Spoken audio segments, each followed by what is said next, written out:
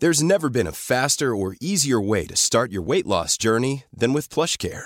PlushCare accepts most insurance plans and gives you online access to board-certified physicians who can prescribe FDA-approved weight loss medications like Wegovy and Zepbound for those who qualify. Take charge of your health and speak with a board-certified physician about a weight loss plan that's right for you. Get started today at plushcare.com/weight-loss. That's plushcare.com/weight-loss. plushcare.com/weight-loss.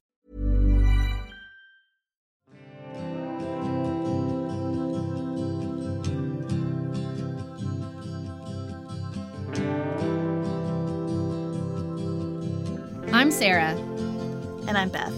We are lawyers, mothers, and host of the bipartisan podcast, Pantsuit Politics. Just as we differ in political philosophy, we've arranged our lives in very different ways, from our careers to where we live to our choices around marriage and family. But we have more in common than divides us. In a world that increasingly defaults to false dichotomies, we explore the messiness of living wisely. The choices, trade-offs, priorities, and grace of living a nuanced life. Welcome to another episode of The Nuanced Life. We are so excited to be here today, sharing what I really like. One listener has called, instead of commemoration, she calls them little victories. I really like that. Do you like that, Beth? Well, I do. I just want to make space for the sad ones as well. Oh, that's true. That's true. Okay, well, that's a good point. But we'll be sharing those. We'll be sharing some feedback, and we are going to carry our 9/11 series from Pantsuit Politics over to The Nuanced Life today and talk about the way in which that national trauma affected all of us, the way we dealt with it, the ways in which we did not deal with it, and have a conversation about that. So we're really looking forward to that. And then, of course, we'll end the show with inspiration for the rest of your week.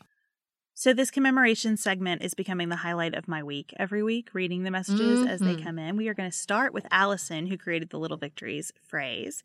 She said she loves that we're doing this and wants to take the opportunity to share her own little victory. This week, I weaned my daughter, who will be 2 next week, from breastfeeding. It was an easy transition for her and hard for me. She was born 2 months early, and during our time in the NICU, breastfeeding was the only thing that made me feel like her mom. I bet that's a sentence lots of people can relate to and probably just sighed hearing somebody putting it into words. Then, in the first year, as I struggled hard with postpartum depression and working full-time, breastfeeding felt like the only thing I was doing right. It's hard to celebrate this victory because breastfeeding as a topic can be so contentious, and being proud of it is often interpreted as being judgmental of people who don't breastfeed. I am so glad to have a space where I know the nuance of my pride will not be confused with judgment of others. Thank you, Allison. Congratulations. I love that. And we just need to, so many things about that. First of all, I love the idea of we have to let people celebrate. We cannot rob people of their celebrations because it makes us feel judged or overly self-aware of our own choices. Like, man, we gotta leave some space for people. Breastfeeding's stinking hard, and celebrate it all you want, Allison. Although my celebration was mostly happy, 90% happy when I was done. But good for you. Good for you. For 2 years is a long time. 2 years is a very long time. That's amazing. We're so glad you got through that difficult period. It's also good because I have such a pained memory of breastfeeding as like a thing that I'm happy that I did, but that was so ridiculously hard. And it's always nice for me to hear reminders of how it is this really interesting source of connection to the baby. Mm-hmm. And I don't think I focused on that part enough. I just remember that was really hard. I was all about it. I was in a positive space when they were newborns. Then they start moving, and I'm less a fan. I've talked about this before. I have low threshold for physical, sort of what we call in the South, wallering. And man, breastfeeding just becomes like one long wallering at a certain point. When they're like sweet little newborns, they just sleep and you're holding them and they're eating. Oh man, all day. Love it. Love that part. Man, when they start like jerking and moving, and my favorite when they're just like, ooh, what's going on over here? Okay, I want to eat some more. Ooh, what's going on over here? No, I hate that. I hate it so much. Sorry, just need to express that. Well, my connotation with breastfeeding, I can't think about it without thinking about pumping. And pumping is of the devil. Pumping is worst. It's of the devil. Here's what I tell people. It's all the worst parts of breastfeeding with none of the good parts. None of the good parts. There's no physical touch, endorphin release, nothing. It's just all the worst parts of breastfeeding. They've like put in a little machine. Well, and all this sense of like, is it going to be enough? And am I enough? And what am I doing right? And do I need to drink more water? Whatever. It's horrible. And if you're out there pumping, good for you. And if you're choosing not to do that, I am not judging you one single solitary bit. So there we are. Congratulations, It always Allison. I know, Allison, we were like dumping all our negative breastfeeding stuff on your commemoration. Let me unburden myself about breastfeeding because of your message. But we don't feel judged. No. We just feel like you've opened up a space for us to talk about it, which is a celebration in and of itself. Thank you. I mean, it always makes me so sad when people are like, especially in the beginning, told to pump so much. I'm like, don't do it. It'll make you hate breastfeeding. Like, no, don't. Put the pump away. That thing is like, do you hear trauma when you hear the Yes. Oh, don't even do it. I can't. Trauma. I just got to chill. Yeah, it's awful. It's awful. It's bad. There is a hole in the market for somebody to make pumping less. There has got to be a way or something. People who say that they have, but they haven't. They're lying. No, they haven't yet. The only person that contributed to that space is those people who made up the chocolate chip cookies with all the stuff in it that makes your milk come in. Yeah, the milk makers. They're good. Those work. Mm-hmm. Those people contributed. And you can make them yourself. That's what I always take to my friends when they have new babies that have a breastfeeding problem. But, they're so good. They just taste like chocolate chip cookie, but they have oatmeal and that brewer cheese, all that stuff in it. Those work. Those work. I love those cookies. Okay, we're going to... I guess I could still eat them, right? When my milk come in? I don't think so. Come on. No idea. I'm going to make me a batch. They're delicious. I'm just saying right now. They are so good. You know what? I'm craving some breastfeeding cookies. Some breastfeeding chocolate chip not cookies. Not so much, but some breastfeeding Not the baby. cookies. I don't want the baby part. I want the cookie part. Yes. Side note, I've been going through this thing for a couple of weeks of feeling like maybe we should have another baby. But I think what I've realized is I don't want to have another baby. I just want to have a business with Chad. That's the kind of creation that I want to do. But it's a very confusing thing. But my therapist told me there's only one creative force in the whole world. And so that's why sometimes you can confuse what that creative force is calling you to. Anyway. This is what my husband, my husband is right. Because Ellen is about the age when we started thinking about this with Felix. And Nicholas is like, this is a biology trick. This is a trick of evolution. They get to a certain age and they start, it's not that they're less cute. They're cute in a different way, but they're losing the baby fat. And I'm telling you, it's like an evolutionary thing. Your body starts going, need another one, need another one, need another one. I think that's what it is. I think so too. I feel it in a physical way, right? I feel like my body is physically saying, okay, I'm open again. We can do it. Mm-hmm. Mm-hmm. Mm-hmm. But I don't want that. Thank you, body. Appreciate it. Your body is a liar. My body is deceiving me. Okay, we're far afield. We're going to go to Sarah's message now. Not you, Sarah. Another Sarah, who started off, I'm not sure if this qualifies as a particularly unique commemoration. I want to take a time out to say, yes, it does. They all do. Everybody does. You don't need to qualify your celebrations with us. Sarah just moved out on her own for the first time last weekend. Hooray! Sarah is 25. She says, I recently ended a 6-year relationship with a guy I thought I was going to marry, moved out of our shared apartment and back in with my parents for a few months. And I have finally gotten back on my feet and into my own dream studio apartment in Center City, Philadelphia. As an extrovert, I've always struggled with spending long periods of time alone, and I was terrified to get my own place by myself, but I decided to take on the challenge of learning how to enjoy my own company for the first time and building a new life on my own terms. I come from strong Puerto Rican family roots where virtually all my relatives get married and start families young. Seriously, 3 of my cousins got engaged last year and 2 of them were younger than me, and always saw myself married and on my way to having children at 25. But I'm finally taking a step back to explore and accept that even though my life has changed directions a bit, it's okay to take my own path. I'm still a bit nervous, but I'm looking forward to growing, meeting new people, making friends, and building my identity outside of a romantic partnership and my family, who I love, of course, but I need them to not completely define me. My mom is like you with her attachment, Sarah. Haha. I'm so glad I discovered Fancy Politics last year, and the Nuance Life is wonderful as well. We are too, Sarah. Good for you. All the hallelujahs for this message. This Sarah with an H is jealous of this Sarah without an H because I have never lived by myself in my whole life. It is sort of a big regret I have, and I'm super jealous of your apartment. Sounds awesome, Sarah. You get it, girl. I'm super jealous. I love this recognition of ending a 6-year relationship with a guy I thought I was going to marry, because I feel like that is part of so many women's origin stories. I was in this long-term thing with this person that I thought I was going to marry. And a lot of women who I know who have that as part of their origin story, the next chapter is sort of why that relationship would have been catastrophic had they stayed in it, and how it opened up their lives in ways they couldn't have even imagined while they were in that relationship. So I hope that happens for you, Sarah. Oh, and Sarah, you should get Rebecca Traister's All the Single Ladies. You will love it. It will be very important in your life right now, and that would be a good book for you to read in your awesome new apartment. Just, I love to recommend things.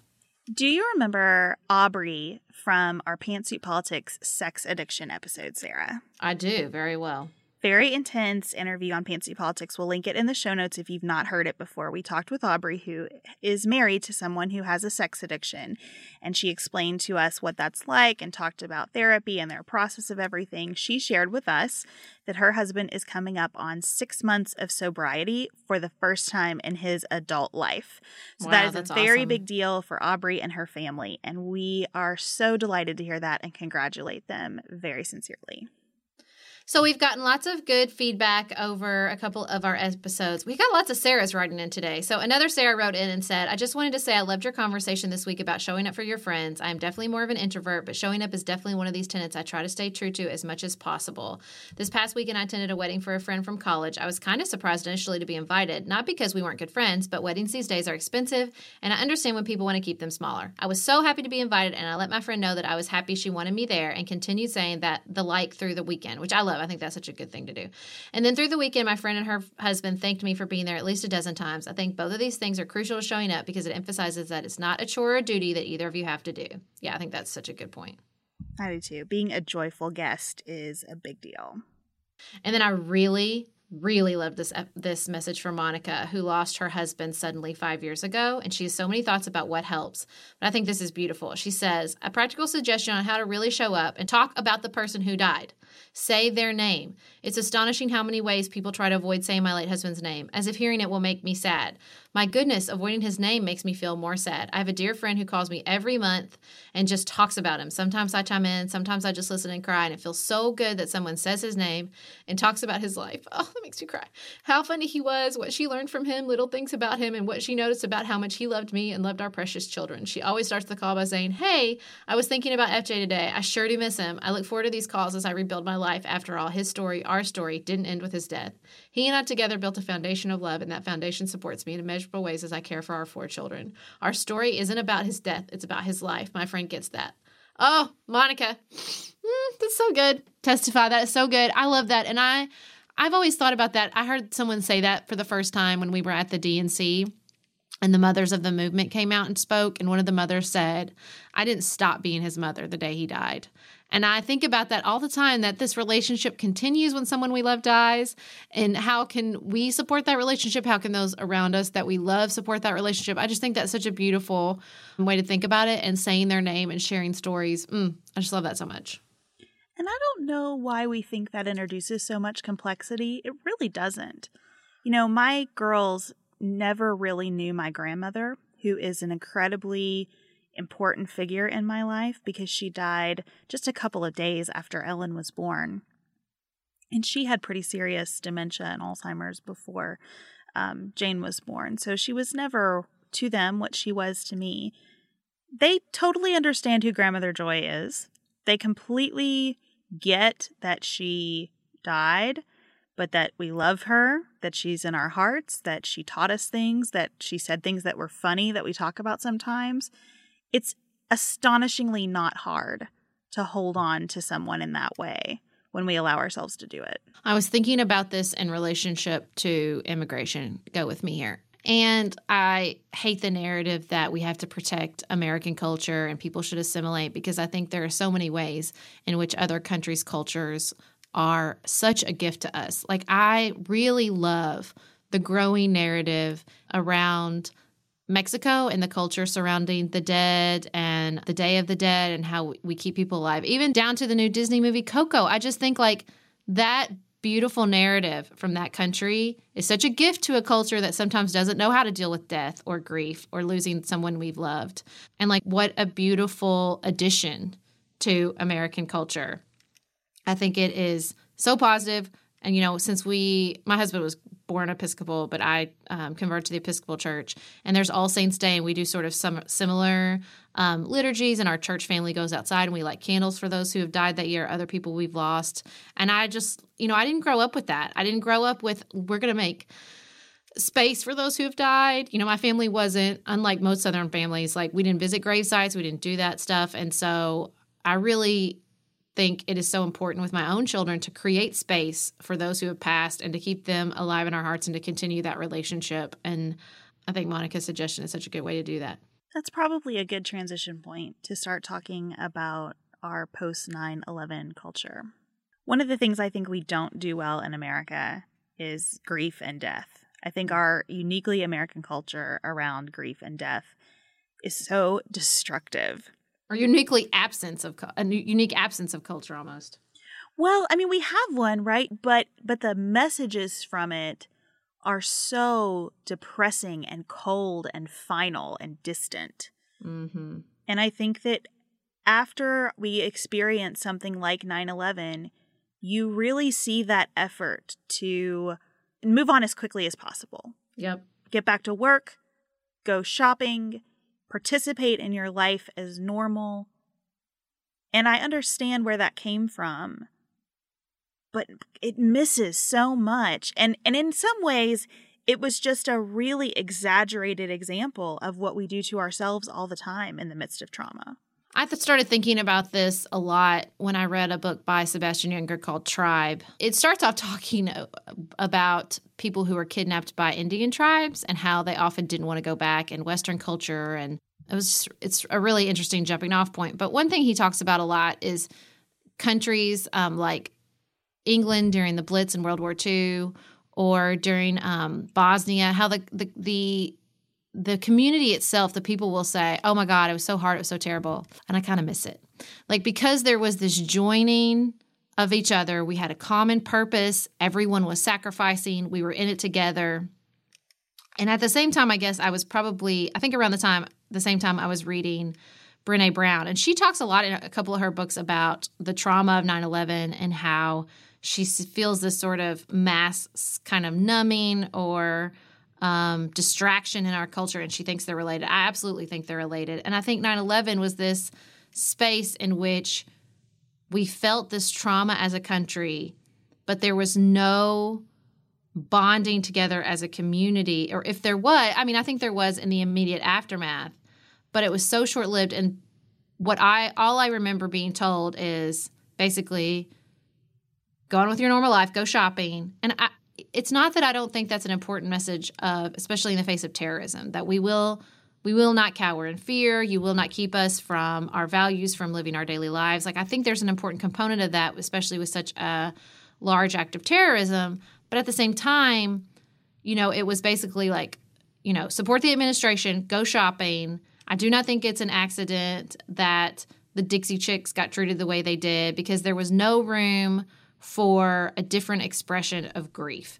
There was no room for a different expression of sacrifice or a different expression of common purpose.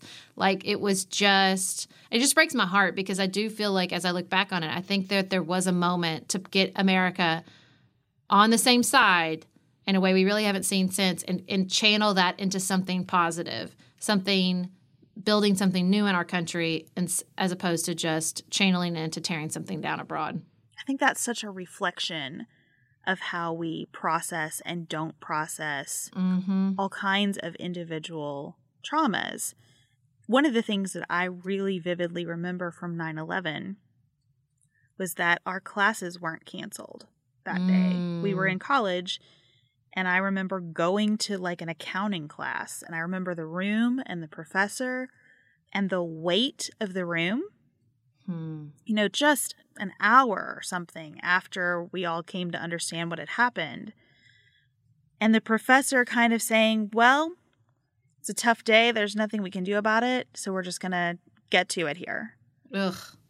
And I'm not mad at him about that or mad at the university. I hope that we've come to understand ourselves a little better since the time we were in college. But I don't think we've done much better. Because all kinds of traumas played out while I was working at a law firm, and we never stopped to say, let's take a beat and deal with this trauma. Yep. There's always this sense that we can work our way out of whatever's happening, that we can distract ourselves, that we can numb whatever's going on, and in the process of doing so, it will go away. And instead, what I think we have now is just the hardening of all these experiences that we have not worked through. I think that's why we have a drug problem in the United States. I think that's why we have such high rates of suicide and depression, and it's just something that we really need to take a pause as a culture and work through.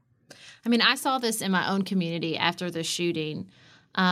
And I won't speak to the experience of the high schoolers because we had another shooting in my community recently. But my experience was very much like they did the right thing on the next day. Well, I always say that. My narrative has been for so long, it was the right thing for us to go back to school the next day because we needed to be together with people who understand what we were going through. But now talking to so many of my classmates and realizing like I was not in the building. To those who were in the building, going back the next day was incredibly traumatizing. I think that in some ways, I think they understood like we need to be together, but I think it was also driven by a message I got over and over again, which is we need to get back to normal. We need to get back to normal. And I think partly because it was so painful for the parents to see us traumatized and they felt like they had not protected us and they wanted to. Now as a parent, I understand the drive to do that because I even feel myself doing it with my own kids. You know, we do it all the time. I fall down. You're okay. You're okay. Maybe they're not. You know, maybe I'm not okay. And maybe it's not normal. There is a new normal. So we can't go back. It's so disingenuous, even if it comes from a good place, to say get back. Get back to normal. There is no getting back. Nobody has a time machine. Nobody can undo the trauma. There is no getting back to anything resembling what happened, the life you had before you were traumatized. It's just unfair to say it like that. I think we should strike that phrase from our language. But, you know, I felt it then. I definitely felt it after 9/11. And I think that we've heard from so many listeners since we did the first episode of people saying, you know, it all came flooding back. I didn't expect the emotions to be that raw. I didn't expect to feel it so profoundly. People felt, when they listened to that episode, they felt sad. They felt angry. Some people felt angry at us for bringing it up again.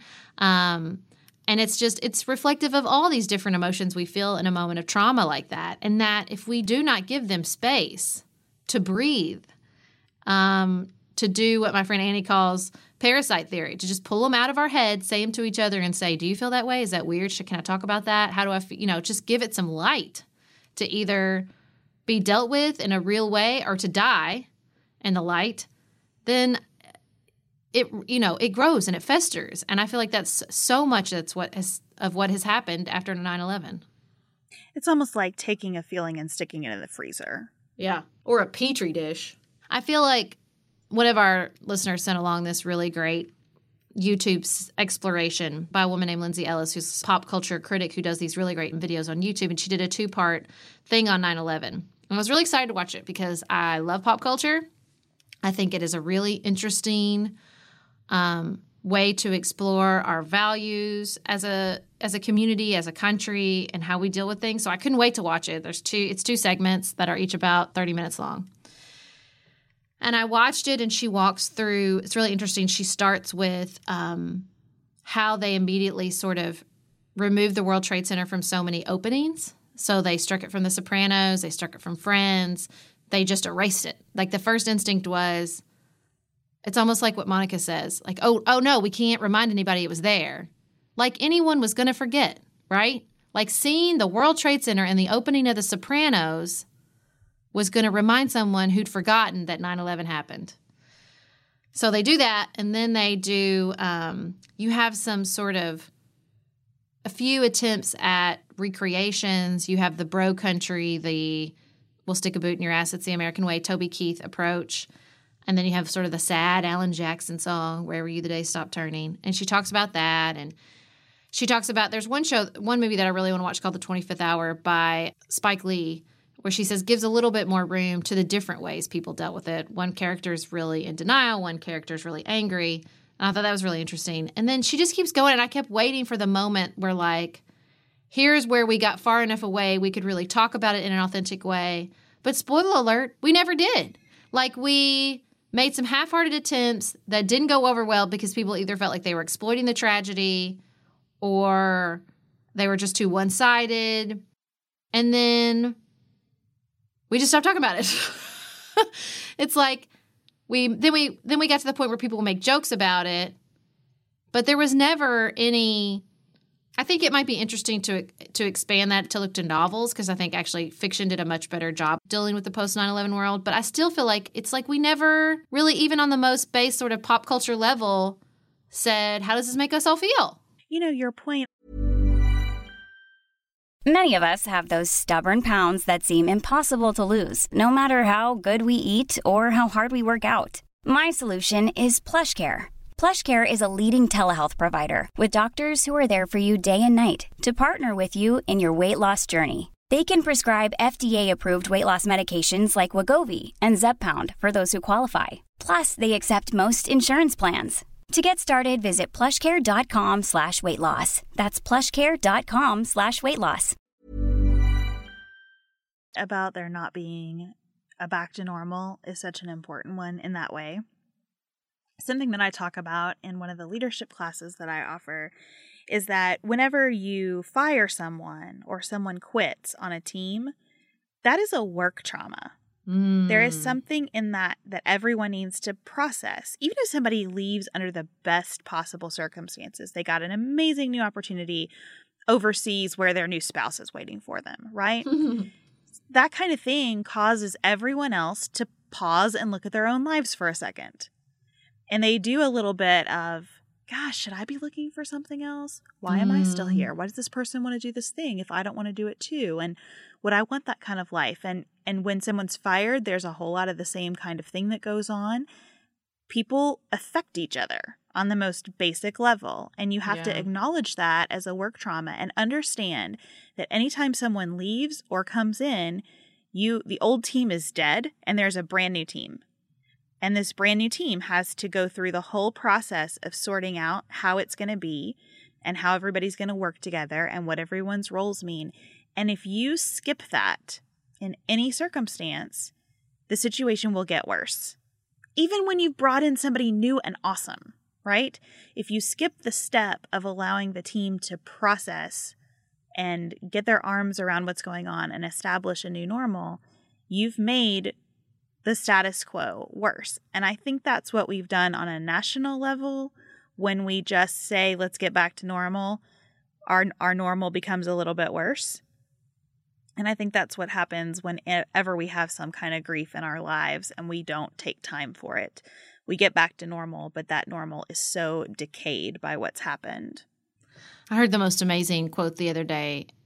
They were talking about grief and suffering, and I think it was Richard Rohr on Oprah Super Soul Conversation. He said, you can either be transformed through suffering or you can transmit suffering. And I feel that among all of us when we talk about 9/11, even to this day. So when I move through my daily life right now and, people ask me about work, and I tell people that we're working on this series. I say, we're working on a series about 9/11. We went through the dates of the day, blah, blah, blah. The only thing people seem capable of doing are talking about where they were when it happened. Everyone wants to work through the trauma of how they felt that day, and that's where the conversation ends. Everybody's like, you can't, when I try to say, and I don't feel like the government pushed us into a healthy place. I think the war in Iraq was and continues to traumatize other people and traumatize us. And what could we have done different? What should our leaders? Nobody wants to talk about that.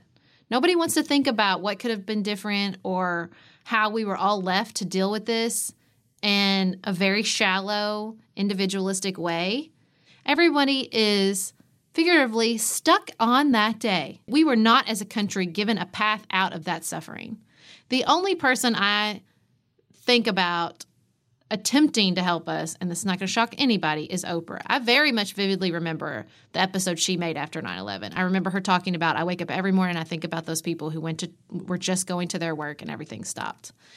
And I remember her sort of attempts to, let's process this, let's think about how much grief we have. But she was still, limited by a TV show. She was still limited to an hour in which we really need to have a nice conclusion. And I'm so angry that that's where we were all left, that there was no leadership in places where it mattered. And I don't think George Bush was malicious. I think he was doing the best he could. with some bad advice, but we needed more. We needed more. That was the most deadly terrorist attack on American soil before or after.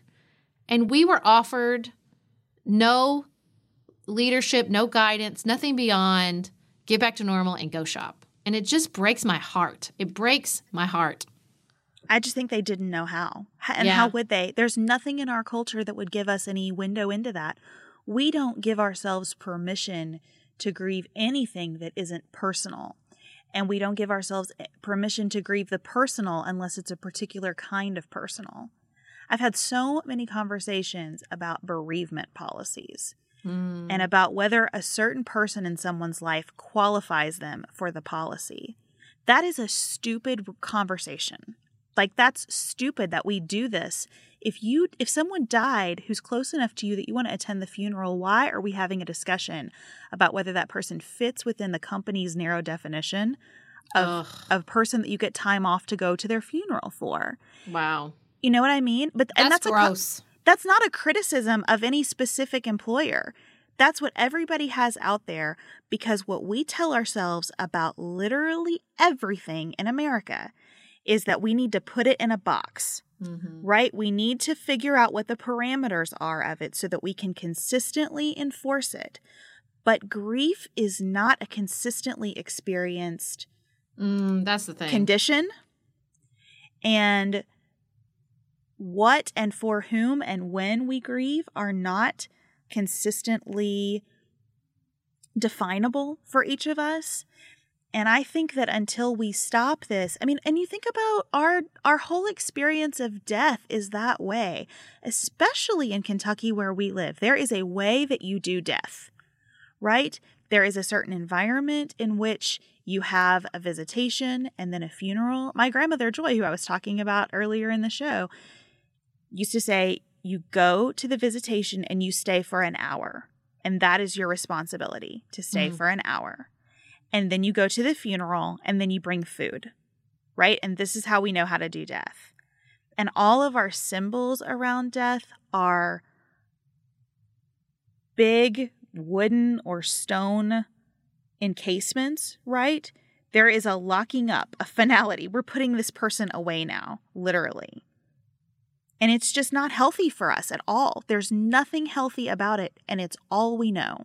I do think we've had different national leadership surrounding trauma and death. I would give anything to have a time machine and go back and experience it as an American citizen myself. But I think Abraham Lincoln exhibited a very different form of leadership around the Civil War and death and how to deal with that. I think FDR exhibited a different kind of leadership around World War II and the Depression, mainly because I think it was that we're in this together and we're going to have sacrifice and we're going to get through this. And I think, it's tough because for better or for worse, like you said, people exhibit it differently. Even when I was watching 102 Minutes That Changed America, there were people on the streets that day that were immediately angry and just ready to drop a carpet bomb across the entire Middle East. And, so I think there were people who very much needed to hear what President Bush said when he said, they're going to hear us over there, we're going to get them, because they felt scared and they didn't feel safe. And I understand that. But there were people that needed to hear another message as well. And that's a big ask. But you know what? You're president. And nothing coming your way except for big ask, okay? And there needed to be a more complex message that people heard, that you are safe, that life will continue, but it will be different. But we will get through that together. We will be in it together. And I think that's why everyone's stuck in that day, because we were all traumatized together, but then no one gave us a path forward together. No one said, this day traumatized us all, and here is how we're going to move forward together. We're in this together. And I think that Americans aren't always great at that, because so much of what joins us is an idea, and so much of that idea is built on individualism. And, that has its drawbacks, obviously. It just, it makes me sad. It really just makes me sad for us, because you can feel it. You can feel that wound that's still there. I want better for us, and I want better for our kids, that they're not just left with this really confusing emotion surrounding this story that animates so much of who we are and what we do and our politics. And the story is so incomplete because we were not allowed or given space to feel sad. Like, I even think about the poor families, the victims, but particularly the families of the first responders who, I think the story of heroism makes some of us feel better than it makes them feel in some ways, because it is a burden to be a hero, and it's a burden to be a family of a hero, and it's such a burden to the first responders still here, because why was I here? Why was I saved and they weren't? And it's all so heavy, and there was never any, let's share this together. It was either we're going to hold you up on a pedestal and you take the burden of saving us all, or we either pushed it off on soldiers going abroad. Y'all are going to fix it all. Like you said, it was like these boxes. Well, those boxes are heavy and cumbersome and not reflective of each other. I think we've gotten progressively worse about this in some ways. Yeah. When you think about what we're teaching our children, I think the way we react to every school shooting is doing some very severe damage long term. The fact that we sort of judge who gets to grieve that and who doesn't. Yep. We immediately go into our camps on guns, which is an important part of the discussion and not the only part of the discussion, but it's becoming so, right? We go there faster and faster every time. And I'm not saying that it's not appropriate to discuss that immediately. What I'm saying is there is a lot more to discuss. And I don't know that we are emotionally doing our children a service by how quickly every conversation goes to the Second Amendment. I think where our understanding of what's happening in the world is so politicized in a way that is paralyzing for us politically, as we talk about on Pantsuit Politics all the time, but even more stunting emotionally. Mm-hmm. We're even becoming more judgmental about who gets to grieve and what. I mean, that's a really complicated portion of 9/11, because as much as you and I were affected by that event, we were affected differently than people in New York City. We were affected differently than probably people in Chicago and Atlanta and other places that probably experienced a new and very raw awareness of their cities as a potential target. We were affected differently than first responders. We were affected differently than people who were supposed to have been in the towers and weren't for some reason, who are going through that whole sense of, why was my train late and my friends not? There are so many layers to all this, and we're just very poor culturally at giving people room to dissect all of those emotions without comparing them and judging who really has the superior claim to grief in a particular situation. Because we're so bad at giving grace. I feel like the bigger the trauma, the more grace we have to give. And that's so hard to ask of people, particularly people who you feel are more traumatized than you are. I feel that so much in my community when there's a trauma, and I think that's what happened so much after this shooting at my high school. There's this profound sense of, I cannot do a single thing to make it harder on particularly the parents of the children who died, the families who were shot or injured. Like, you don't want to do a single thing to make it harder, and that is a good instinct. But we freeze up. We do this with each other. We're so afraid we'll say the wrong thing, we don't say anything at all. I see this in my community a lot when suicide happens. And because we don't want to traumatize the family by talking about suicide. And especially, so we wait for them to lead the way, which is an unfair burden on them. And I feel like that's what happened. It happens with 9/11. Like, we don't want to take it and re-traumatize the victims. We don't want to say, there was that really beautiful piece about the man whose sister died in 9/11, and he was like, my sister's grave is now a tourist attraction. And I thought what he did was so important because he just said it. He just, let me tell you how I feel about this. And we all have to just give him grace. We're not going to tear the memorial down, obviously, and we're going to get things wrong. We're going to get how we memorialize it wrong. We're going to get how we talk about it wrong. We're going to arguably, inevitably, hurt someone with our conversations who experienced 9/11 on a more profound way than we did. because that's what happens when you live in community together. Yes. You screw it up. You screw it up and you decide that that is worth it because our connection to one another is more important than the hurt we might cause through that connection sometimes. We prioritize the connection. We give grace. We say we're Americans and this was hard and we're going to screw it up. And you see that particularly I felt in that narrative about the pop culture and how we handled it. And people would try and people would be like, oh, no, that's kind of gross. And it's like we stopped trying. We stopped trying. We stopped trying to talk about it. We stopped trying to be sad about it and be angry about it and criticize things that happened. We just stopped. All we want to talk about is where was I? Where was I? What happened to me on that day? And it's sad. I recognize the strangeness of saying this in the format of a podcast. I think some of this comes from us believing that words are our most valuable tool in these situations. Mm-hmm. We are so afraid of saying the wrong thing. But you can say the wrongest of wrong things if your presence is right. Yeah. And if people can sense your intention. I think part of the reason why our listeners give us so much grace, because we do say things that are hurtful to people. Often there isn't right and wrong, but there's right and wrong for a person. Right. And especially when you're talking to a whole lot of people that you don't know at one time, we absolutely say things that hit people in ways that are very hurtful. I think, though, that because our listeners spend so much time with us every week, they sense our intentions. And so they feel comfortable reaching out and saying, you said this thing, it hit me the wrong way, it hurt. And they know that they're going to be met with, we're sorry about that. And here's what we learned from you. And thank you for teaching us that. There's so much power in thank you for teaching me that. Oh, I've learned something from you now. Oh, I can see how that would be hurtful. Mm-hmm. But we don't allow that, I think, because we almost feel like we live and die a sentence at a time in these situations. And we do not.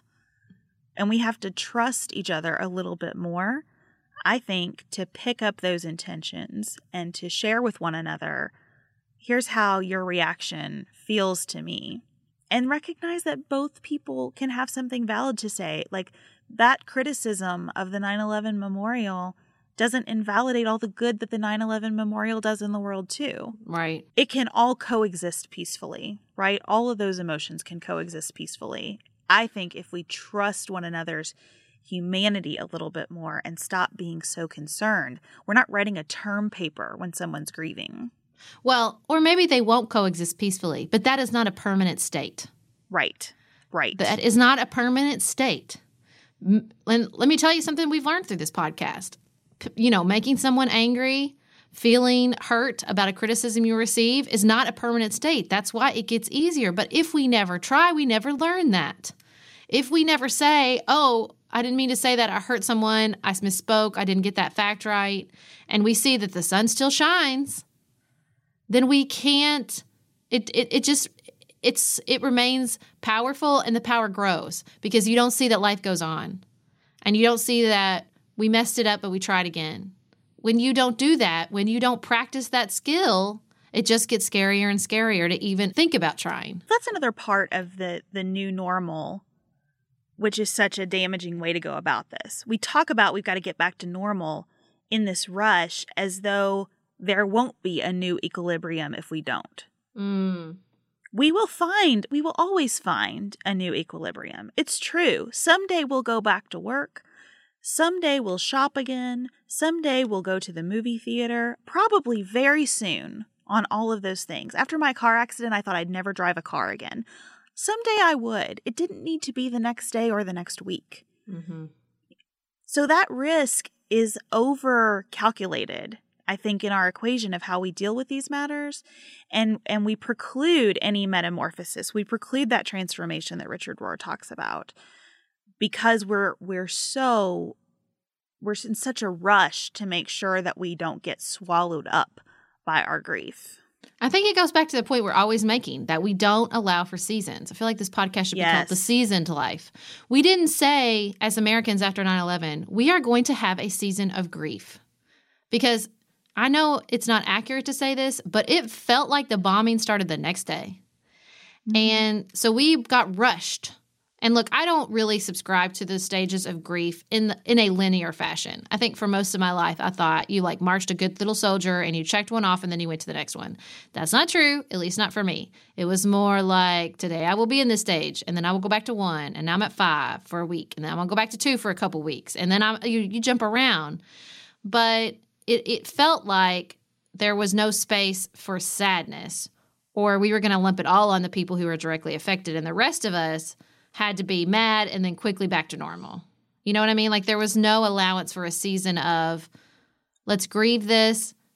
Let's think about what this means for all of us. Let's have a national conversation, which is easier said than done with 300 million people. I get that. But, it just, for me, it felt so much like there was one way, and that was to be supportive of the war, and we were going to go kill some people, and that was going to make us all feel better. To the point where I've said on our other podcast that I was on the streets of D.C., and I said, I don't know how I feel about the war on terror, and this girl I'd never met before told me I hated America.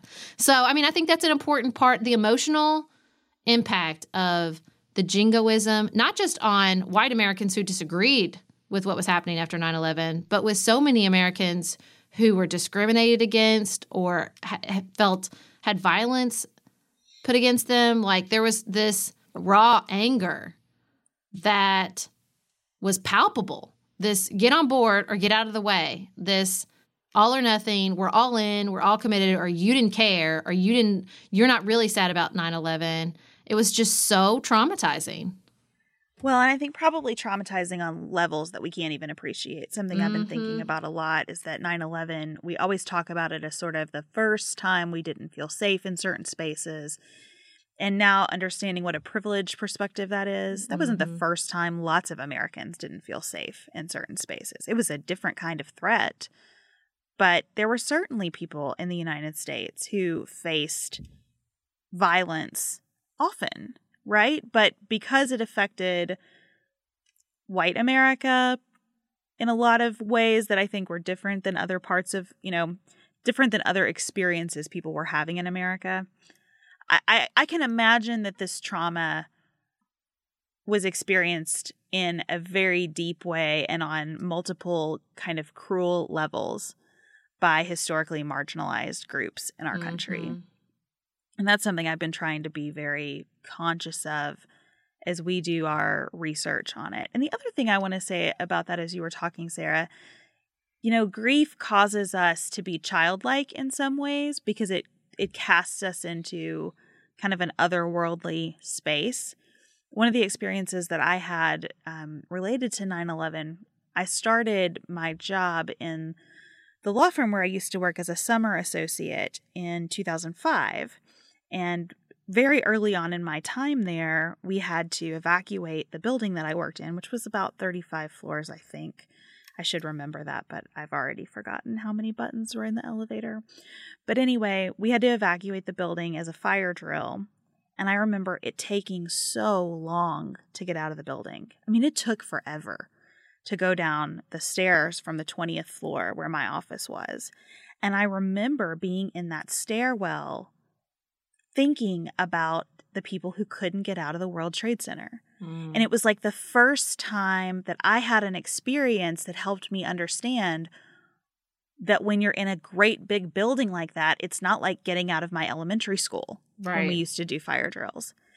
And then I felt so morbid and weird and guilty and inappropriate for having a thought like that about 9/11, about just sort of the physical reality of it. That seemed disrespectful to me to process it in that way. And I think that kind of thing comes up with grief a lot, right? Where you have kind of a childlike observation or question or just learning about it that we feel like we can't share because it dishonors someone in some way.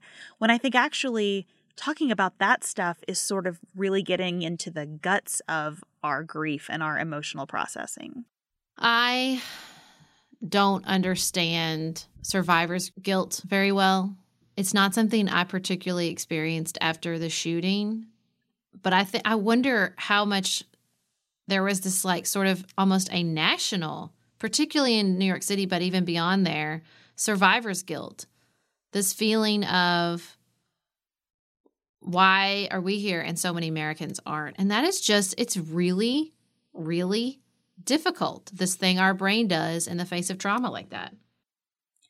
I think survivor's guilt is something that we do very poorly as a culture as well. Well, we're adding to a long list of things we don't do great.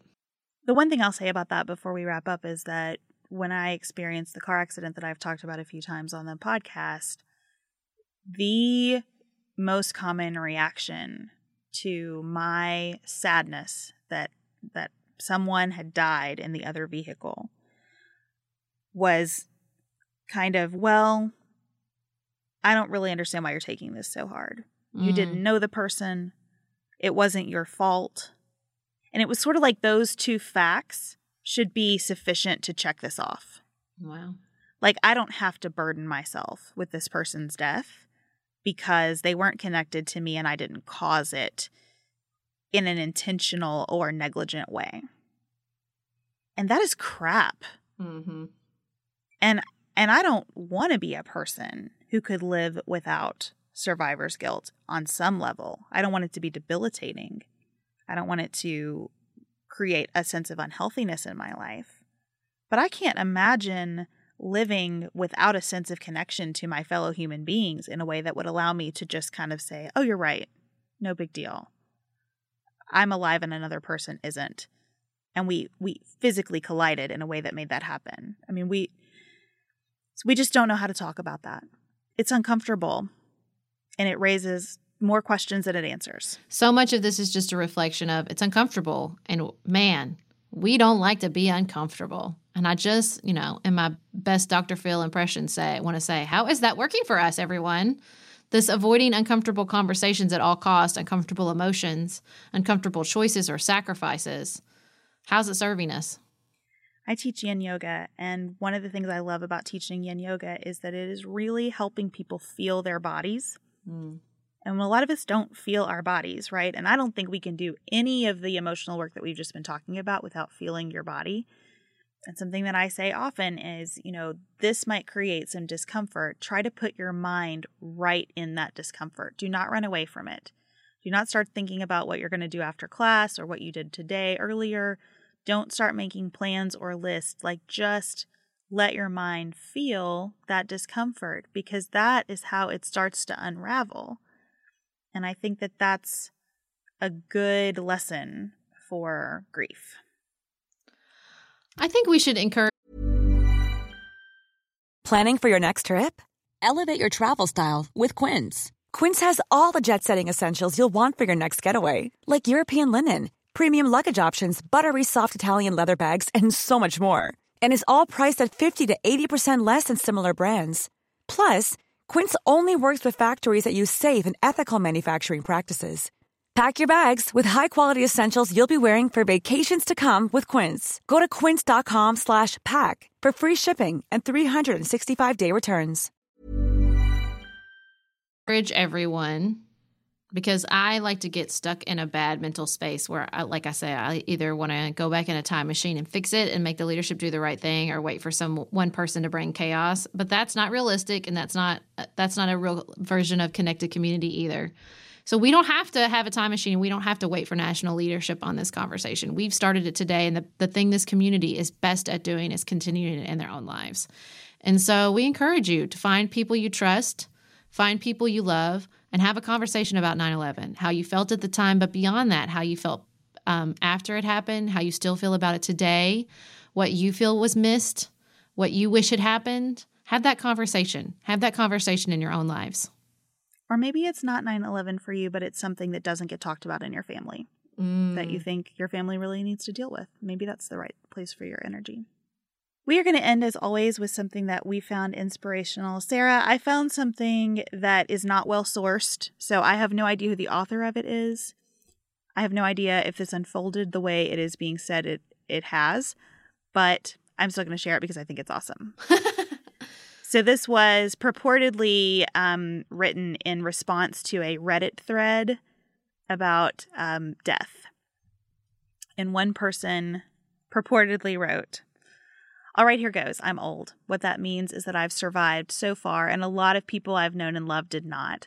I've lost friends, best friends, acquaintances, coworkers, grandparents, moms, relatives, teachers, mentors, students, neighbors, and a host of other folks. I have no children, and I can't imagine the pain it must be to lose a child.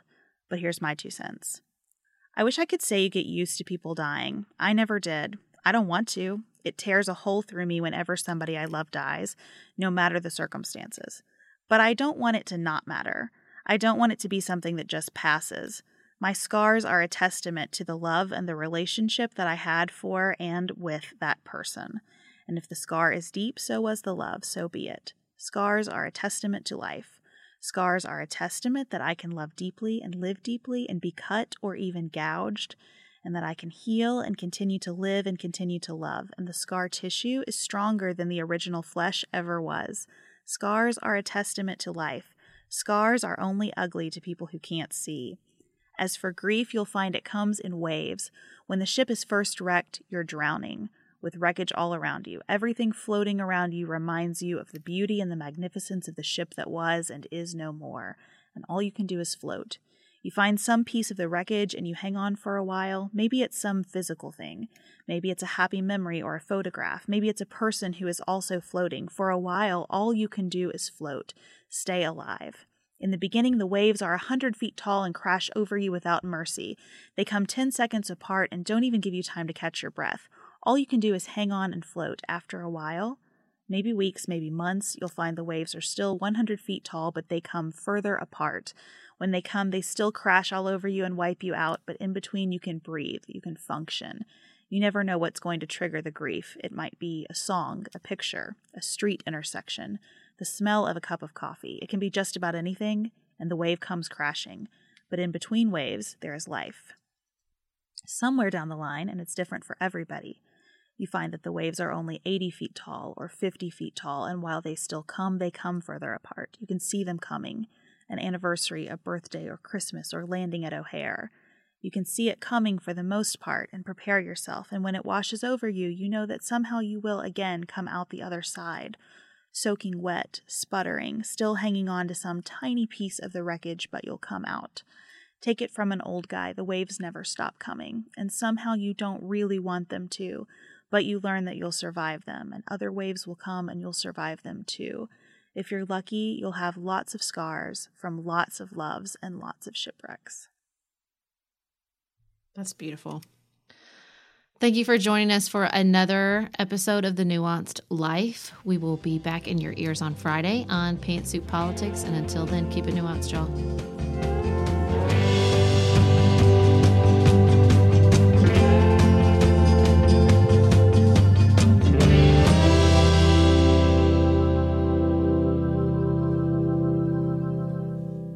Nuanced Life is produced by Dylan Garvin. Elise Knapp is our production assistant. Dante Lima is the composer and performer of our theme music. The Nuanced Life is listener supported. For $5 a month, you'll receive an extra episode of The Nuanced Life at patreon.com/thenuancedlife. You can connect with us on our website, thenuancedlife.com, and follow us on Instagram.